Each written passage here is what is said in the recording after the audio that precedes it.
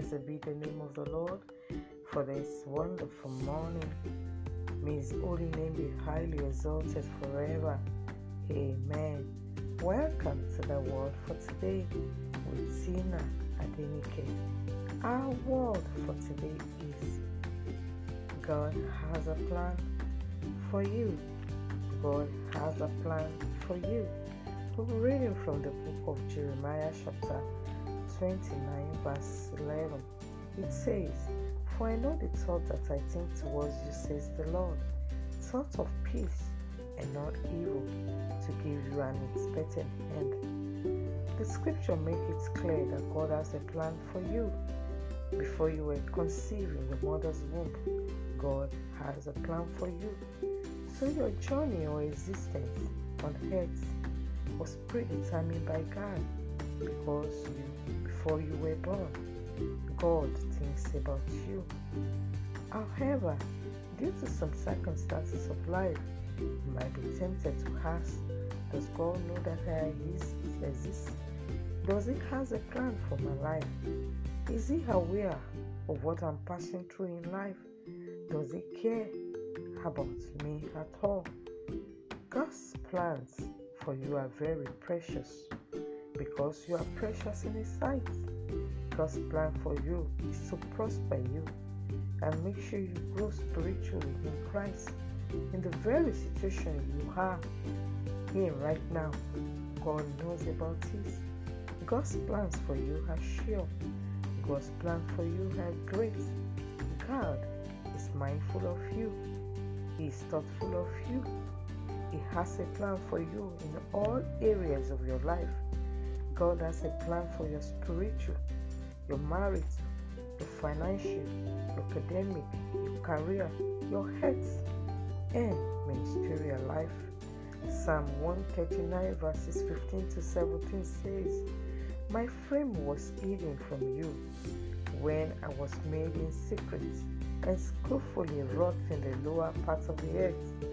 Say, your eyes saw my substance, being yet unformed, and in your book they were all written, the days fashioned for me, when as yet there were none of them. How precious also are your thoughts to me, O God." I want you to know that God's plan for your life is not at the mercy of the plans of the devil against your life. The plans of God for your life predates the plans of the devil against your life. This means that the plan of God for your life are older than the plans of the devil against your life. So if the devil came to attack your life, it came too late, because there exists a divine plan of God for your life. Before the devil ever thought about you, the devil cannot corrupt what God has finished about your life. The plan of God for your life is above what the enemy has planned against you. Bear this in mind. My counsel for you is to function with this mentality, and you will see God at work in your life. God has a plan for us in the Bible. We need to see them by searching them out. Therefore, to see or understand them, we need vision.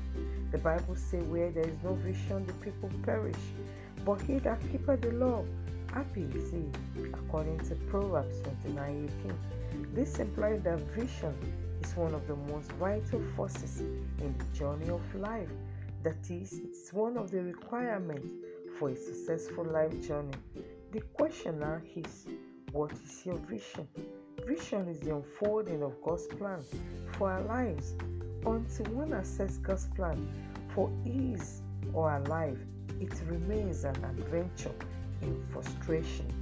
Therefore, the journey to a world of understanding success begins with understanding God's plan. You can read Isaiah chapter 48 verses 17 to 21. A person has to be patient to wait for God to bring to pass His purpose in his life. The Bible says in Ecclesiastes chapter 3 verse 1, it said there is a time and season for all things, and the time is not always now.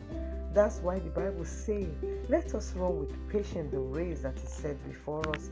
As you run your race with patience, remember also that you are not to try to run somebody else's race. Don't look around to see where others are in their race and then try to get on their track to run. Let God speak to you where you are in your own race. Remember this: before you were conceived in your mother's womb, God had planned your life. I want you to pray and talk to God this morning. I want you to say this prayer of commitment to God from your heart. Say, Lord Jesus, I present myself unto you. May your will be done in my life, in the mighty name of Jesus. May I never forget that I've surrendered all I am to you. Lord Jesus, I commit myself to be the one whom you can use, whom you can consecrate it, whom you can separate unto your purpose. Father, I thank you for your plan for my life that cannot be thwarted by the enemy. Father, I'll pay the price by denying my flesh. If you call me in the night time, I will get on my knees and pray in the name of Jesus. Say, Lord, I will be the one who walk in the Spirit and in your perfect will in the name of Jesus. Your will shall be wrought in my life and in my heart and in my ministry in the mighty name of Jesus. Say, Father, as I go forth today, let your plan for my life begin to unfold in the mighty name of Jesus.